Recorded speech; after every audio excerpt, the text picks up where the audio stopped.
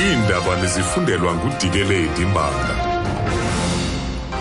Eliphambili kwezabalelwa kumashumi amathathu amaqela ezopolitiko kwiphondo loMtla Ntshona abhalisele unyulo kwi-IEC.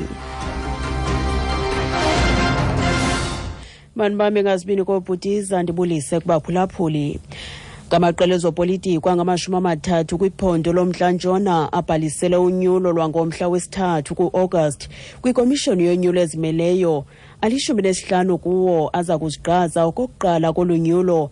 Bangamashumi abagqatswa abazimeleyo ababhalisileyo nabaza kuziqaza kuzo zonke izithili zephondo. Igosa lezonyulo kwiphondo uGqirha Dumulentlo Thiba. We have received 30 submissions from 30 different parties and 90 from independent candidates.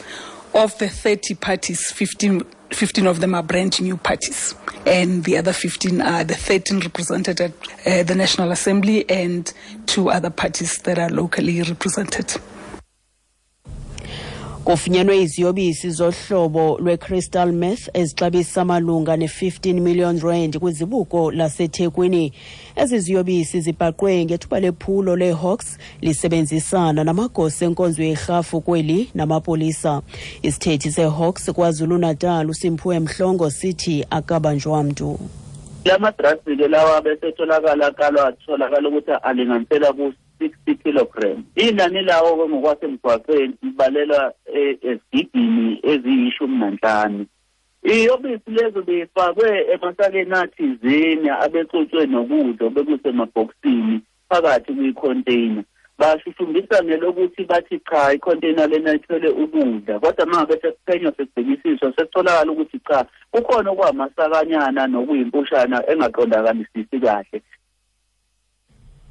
Umbutho wotitshala isatu KwaZulu-Natal uthi ukushenxiswa komphathiswa wezemfundo wephondo kwenziwe ngexesha lingafanelekanga kwaye kungachaphazela iinzame zokuphucula iziphumo zebanga le-10.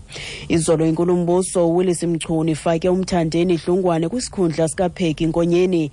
Iphondo lakwaZulu-Natal khange liqhube kakuhle kwiziphumo zematriki kunyaka ophelileyo likunye neLimpopo neMpuma Koloni. Unobhala wesatu kwiphondo uNomarashia Caluza uyacacisa. Ukushonje ngosatu sikholwa kakhulu ukuthi bekufanele-ke kucatshangwe ngama-results aKwaZulu-Natal aphansi, kucatshangwe ngale program sonke savumelana ngayo njenge-union ke e-organizer kwa-education, i-bounce back strategy. Besinethemba elikhulu ukuthi u-MEC ophumile bese-i-understand njengoba kuyena muntu waqhamuka ne-concept ngonyaka odlulile, kodwa ukutshintsha phakathi nonyaka asazi ukuthi kuzosiza kangakanani.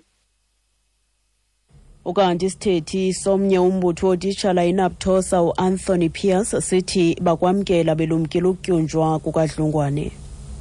The previous NEC for Education had put in place a number of plans, including the improvement of the grade 12 results for 2016. We are not too sure whether the appointed NEC will come to grip immediately. A midterm appointment is certainly not the best thing to do. And if changes are introduced, it is likely to unsettle the administrators and the officers of the department, and that in turn has a knock-on effect on schools and on educators. Isithethi sesebe lezangaphandle eMelika sithi urhulumente waseMelika uxhalabile ngokwanda kweentshukumo zabanqolobi jikelele kwihlabathi kwaye basebenzisana nabasemagunyeni ukwabelana ngeenkcukacha mayelana nezigogriso zabanqolobi. uElizabeth Trudeau ebephendula imibuzo mayelana nezilumkiso ezikhutshwe ngempelaveki ngezigogriso zabanqolobi kakubakhenkethi baseMelika nabanye abemba ngaphandle abatyelele eRhawutini naseKapa.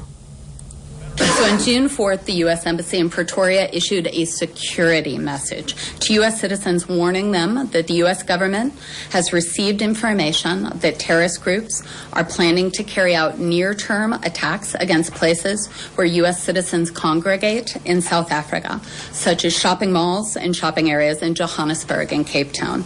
As you know, the department has no higher priority than the protection of U.S. citizens overseas. When we receive specific, credible, non-counterable threat information, it is our worldwide policy for U.S. embassies and consulates to share that information.